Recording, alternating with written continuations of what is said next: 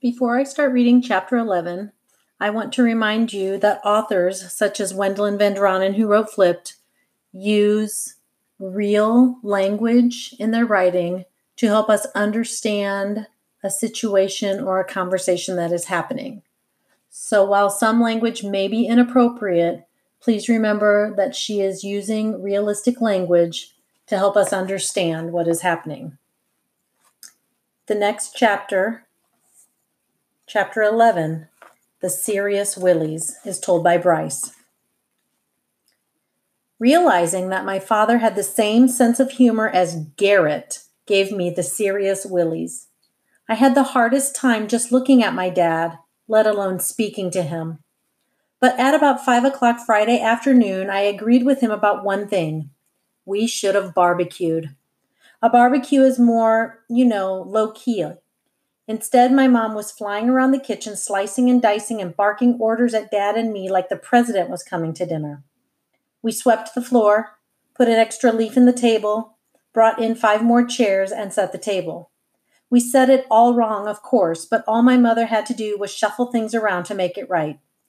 It looked the same to me, but what do I know?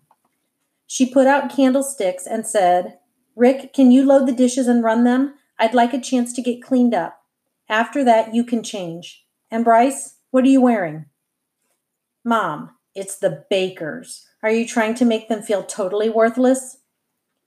Trina and I agreed on a dress-up, so... But why? My dad put a hand on my shoulder and said, "So we can all feel equally uncomfortable, son." Women. I looked at her and said, "Does that mean I have to wear a tie?" "No, but some sort of button-down instead of a t-shirt would be nice." I went down to my room and ripped through my closet looking for something with buttons. There were lots of buttons, all right. Lots of geeky buttons. I thought about boycotting my mother's dress code requirements, but instead I started putting on shirts. 20 minutes later, I still wasn't dressed, and I was extremely ticked off about it because what did it matter? Why did I care what I looked like at this stupid dinner? I was acting like a girl. Then, through a gap in my curtains, I saw them coming. Out their front door, down their walkway, across the street. It was like a weird dream. They seemed to be floating toward our house, all 5 of them. I pulled a shirt off my bed, punched my arms in, and buttoned up. 2 seconds later, the doorbell rang and Mom called, "Can you get that, Bryce?" Luckily, Granddad beat me to it. He greeted them all like they were long-lost family and even seemed to know which one was Matt and which one was Mike. One was wearing a purple shirt and the other was wearing a green one, so it shouldn't have been that hard to remember which was which. But they came in and pinched my cheeks and said, "Hey, baby brother, how's it going?" And I got so mad I mixed them up again. My mother zoomed in from the kitchen saying, come in. It's so nice you could all make it." She called, "Lynetta, Rick, we've got company," but then stopped short when she saw Julie and Mrs. Baker. "Well, what's this?" she asked. "Homemade pies?" Mrs. Baker said, "Blackberry cheesecake and pecan." "They look wonderful, absolutely wonderful." My mother was acting so hyper, I couldn't believe it. She took Julie's pie, then whooshed a path to the kitchen with Mrs. Baker. Lynetta appeared from around the corner, which made Matt and Mike grin and say, "Hey, Lynn, looking good." Black skirt, black nails, black eyes. For a nocturnal rodent, yeah, I suppose she was looking good. They disappeared down to Lynetta's room, and when I turned around, my granddad was taking Mr. Baker into the front room, which left me in the entry hall with Julie, alone. She wasn't looking at me. She seemed to be looking at everything but me. And I felt like an idiot standing there in my geeky button-down shirt with pinched cheeks and nothing to say. And I got so nervous about having nothing to say that my heart started going wacko on me, hammering like it does right before a race or a game or something. On top of that, she looked more like that stupid picture in the paper than the picture did, if that makes any sense. Not because she was all dressed up. She wasn't. She was wearing some normal-looking dress and normal-looking shoes, and her hair was the way it always is, except maybe a little more brushed out. It was the way she was looking at everything but me, with her shoulders back and her chin out and her eyes flashing. We probably only stood there for 5 seconds, but it felt like a year. Finally, I said, "Hi, Julie." Her eyes flashed at me, and that's when it sank in. She was mad. She whispered, "I heard you and Garrett making fun of my uncle in the library, and I don't want to speak to you. You understand me? Not now, not ever." My mind was racing. Where had she been? I hadn't seen her anywhere near me in the library. And had she heard it, or had she heard it from somebody else? I tried to tell her it wasn't me, that it was Garrett, all Garrett, but she shut me down and made tracks for the front room to be with her dad. So I'm standing there, wishing I'd punched Garrett out in the library so Julie wouldn't stick me in the same class as someone who makes retard jokes, when my dad shows up and claps me on the shoulder. "So, how's the party, son?" Speak of the devil. I wanted to whack his hand off my shoulder. He leans out so he can see into the front room and says, "Hey, the dad cleans up pretty good, doesn't he?" I shrugged away from him. "Mr. Baker's name is Robert, Dad." "Yeah, I knew that." He rubs his hands together and says, "I guess I ought to go in and say hello. Coming?" "No, Mom probably needs my help." I didn't run off to the kitchen, though. I stood there and watched Mr. Baker shake my father's hand, and as they stood there pumping and smiling, this weird feeling started coming over me again. Not about Julie, about my father. Standing next to Mr. Baker, he looked small, physically small, and compared to the cut of Mr. Baker's jaw, my dad's face looked kind of weaselly. This is not the way you want to feel about your father. When I was little, I'd always thought that my dad was right about everything and there wasn't a man on earth he couldn't take. But standing there looking in, I realized that Mr. Baker could squash him like a bug. Worse, though, was the way he was acting, watching my dad chum it up with Julie's dad. It was like seeing him lie. To Mr. Baker, to Julie, to my grandfather, to everybody. Why was he being such a worm? Why couldn't he just act normal, civil? Why did he have to put on such a phony show? This went way beyond keeping the peace with my mother. This was disgusting. And people said I was the spitting image of my father. How often had I heard that one? I'd never thought about it much, but now it was turning my stomach. Mom jingled the dinner bell and called, "Hors d'oeuvres are ready," and then saw me still standing in the hallway. "Bryce, where'd your sister go and the boys?" I shrugged. "Down to her room, I think." "Go tell them, would you? And then come have some hors d'oeuvres." "Sure," I said, anything to get rid of the taste in my mouth. Lynetta's door was closed, and normally I would have knocked and called, "Mom wants you," or "dinner," or something.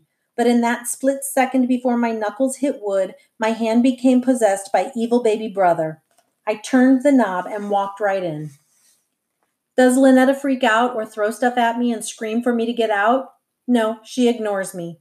Matt and Mike give me a nod, and Lynetta sees me, but she's got her hands over some headphones and her whole body's bobbing up and down as she listens to a portable CD player.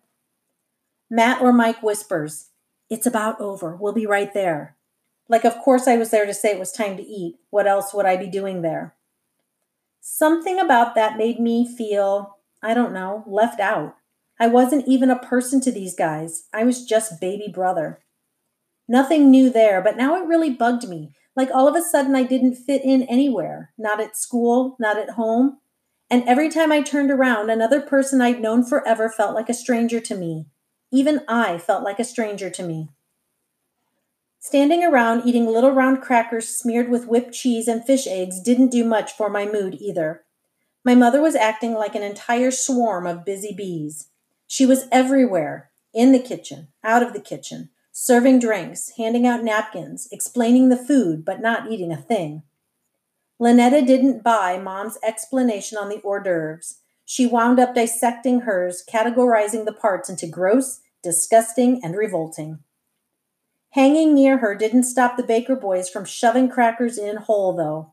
Man, I was just waiting for them to wrap themselves around a table leg and flex. Julie, her dad, and my grandfather were off to the side talking nonstop about something, and my dad was over with Mrs. Baker looking about as stupid as I felt, standing by myself, talking to no one. My mom flutters over to me and says, "You doing okay, honey?" "Yeah," I tell her. But she forces me over to where Granddad is anyway. Go on," she whispers. "Dinner will be ready in a minute." So I stand there and the group of them opens up, but it's more like a reflex than anything. No one says a word to me. They just keep right on talking about perpetual motion. Perpetual motion. My friend, I didn't even know what perpetual motion was. They were talking closed systems, open systems, resistance, energy source, magnetism. It was like joining a discussion in a different language. And Julie was saying stuff like, well, what if you put the magnets back to back, reversed the polarity? Like she really understood what they were talking about. Then my granddad and her dad would explain why her idea wouldn't work, but all that did was make Julie ask another question. I was completely lost. And even though I was pretending to follow along with what they were saying, what I was really doing was trying not to stare at Julie. When my mom called us for dinner, I did my best to pull Julie aside and apologize to her, but she gave me the cold shoulder. And who could blame her, really? I sat down across from her, feeling pretty low. Why hadn't I said something to Garrett in the library? I didn't have to punch him. Why hadn't I just told him he was out of line? After Mom served everyone their food, Dad seemed to decide that he ought to be the one directing the conversation. "So, Mike and Matt," he says, "you're seniors this year." "Amen," they say together. Amen, as in you're glad high school's over? Absolutely. My father starts twirling his fork. Why's that? Matt and Mike look at each other, then back at my dad. The regurgitation gets to you after a while. "Isn't that funny?" he says, looking around the table. "High school was probably the best time of my life." Matt or Mike says, "Seriously? Dude, it's totally lame." Mrs. Baker shoots him a look, but that doesn't stop him. "Well, it is, Mom. It's that whole Robotron attitude of education. Confine, confute, conform. I've had totally enough of that scene." My dad eyes my mom with a little "I told you so" grin, then says to Matt and Mike, "So I take it college is out of the question?" God, what was with him? In a flash, I was clutching my fork and knife, ready to duke it out for a couple of guys who pinched my cheeks and called me baby brother. I took a deep breath and tried to relax, tried to dive down to calmer water. This wasn't my fight. Besides, Matt and Mike seemed cool with it.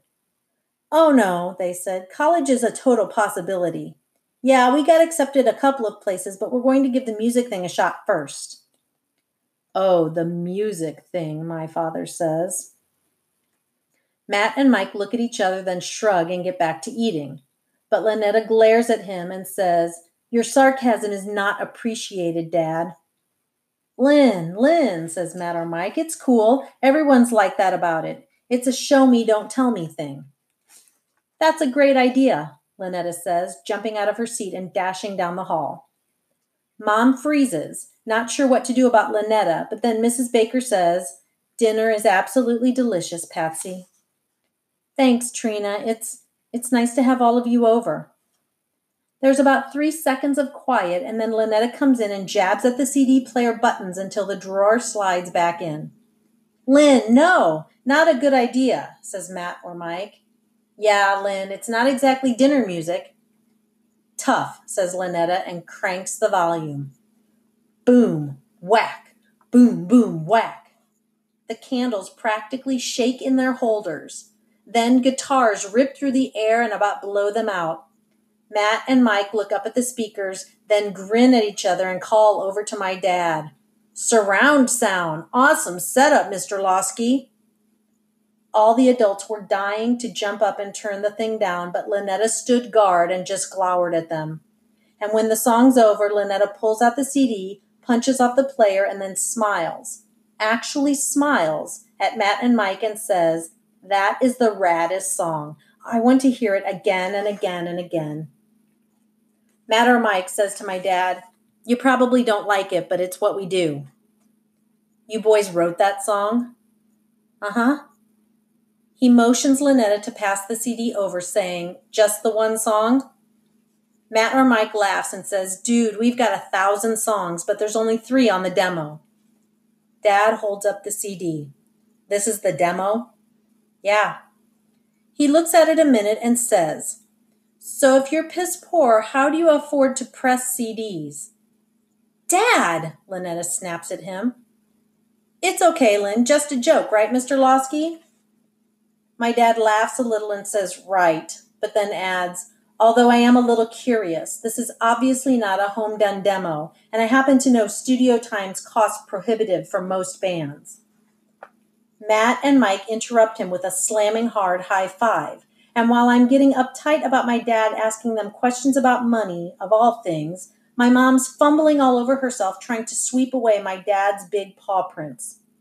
When Rick and I met, he was playing in a band. Poached salmon was suddenly swimming down the wrong hatch, and while I'm choking, Lynetta's bugging out her raccoon eyes, gasping, "You played in a band? What did you play, clarinet?" "No, honey," my mom says, trying to hold it all together. "Your father played guitar." "Guitar? Cool," Matt or Mike says. "Rock? Country? Jazz?" "Country," my dad says, "which is nothing to scoff at, boys." "Dude, we know. Total respect, man." And when our band looked into getting a demo made, it was astronomically expensive. That was in a big city where there was a little competition. Getting a demo made around here, I didn't even know there was a facility. Matt and Mike are still grinning. "There's not." "So where'd you go and how do you afford it?" My mother whacks him under the table again, so he says, "I'm just curious, Patsy." Matt and Mike lean in. "We did it ourselves." "This right here. You did this yourselves. That's impossible." He's looking almost mad about it. "How do you get the gear?" My mom kicks him again, but Dad turns on her and says, "Stop it, would you? I'm just curious." Matt or Mike says, "It's cool, Mrs. Losky." He smiles at my dad and says, "We kept cruising the internet and the trades looking for a deal. Everyone's blowing out their old analog gear for digital because that's the move everyone else has made. Digital, if you want to know our opinion, is weak. You lose too much of the waveform. There's not enough fat to it, and obviously we like it beefy." My granddad puts up a finger and says, "But a CD's digital, so..." "Exactly, but that is the last and only step we'll compromise on. It's just a necessity of being part of the industry. Everyone wants CDs, but the multi-track and the mix downs to 2-track is analog. And we could afford it, Mr. Losky, because we got used gear and we've been saving up our pennies since we were 12 years old." He grins and says, "You still play? We could, lay down some of your tunes if you want." My dad looks down, and for a second I couldn't tell if he was going to get mad or cry. Then he sort of snorts and says, "Thanks, but that's not me anymore." Which was probably the only honest thing my dad said all night. After that, he was quiet. He'd try to plaster up a smile now and then, but man, underneath it, he was broody. And I was feeling kind of bad for him. Was he thinking about the good old days playing in a band? I tried picturing him in cowboy boots and a cowboy hat with a guitar strapped across his shoulder, playing some old Willie Nelson song. He was right. It just wasn't him. But the fact that it ever had been made me feel even more like a stranger in a strange land. Then, when the night was over and the bakers were piling out the front door, something else strange happened. Julie touched my arm, and for the first time that night she was looking at me. It was that look, too, channeled directly and solely at me. She says, "I'm sorry I was so angry when we first came in. Everyone had a good time, and I think your mom's really nice for inviting us." Her voice was quiet, almost a whisper. I just stood there like a moron, staring at her. "Bryce," she says, touching my arm again, "did you hear me? I'm sorry." I managed a nod, but my arm was tingling and my heart was pounding, and I felt myself pulling toward her. Then she was gone, out the door and into the night, part of a chorus of happy goodbyes. I tried to catch my breath. What was that? What was wrong with me? My mother closed the door and said, "There, now what did I tell you? That is one delightful family. Those boys are nothing like I expected. Lynetta, why didn't you tell me they were so charming?" "They're drug dealers is what they are." Everyone turned to my father and dropped their jaws. "What?" my mother said. "There is no other way those boys could afford to buy recording gear like that." He glared at Lynetta. "Isn't that so?" Lynetta's eyes looked like they were going to pop right out of her head. "Rick, please," my mother said. "You can't just make accusations like that." "It's the only thing that makes sense, Patsy. Believe me, I know how musicians are. There is no other explanation for this." Lynetta shouted, "I happen to know for a fact that they don't use or deal. Where do you get off saying something like that? You are such a two-faced, condescending, narrow-minded jackass." There was a split second of silence, and then he slapped her, smack, right across the cheek. That put my mother in his face like I'd never seen and sent my sister screaming insults over her shoulder as she ran down to her room. My heart was pounding. Lynetta was right, and I almost got in his face too and told him so. But then my granddad pulled me aside, and we both retreated to our own little corners of the house.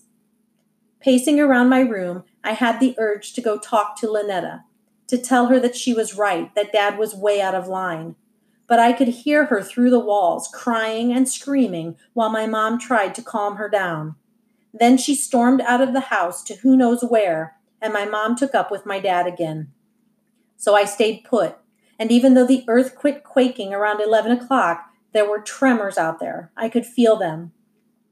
As I lay in my bed staring out the window at the sky, I thought about how my dad had always looked down on the Bakers, how he'd put down their house and their yard and their cars and what they did for a living, how he'd called them trash and made fun of Mr. Baker's paintings.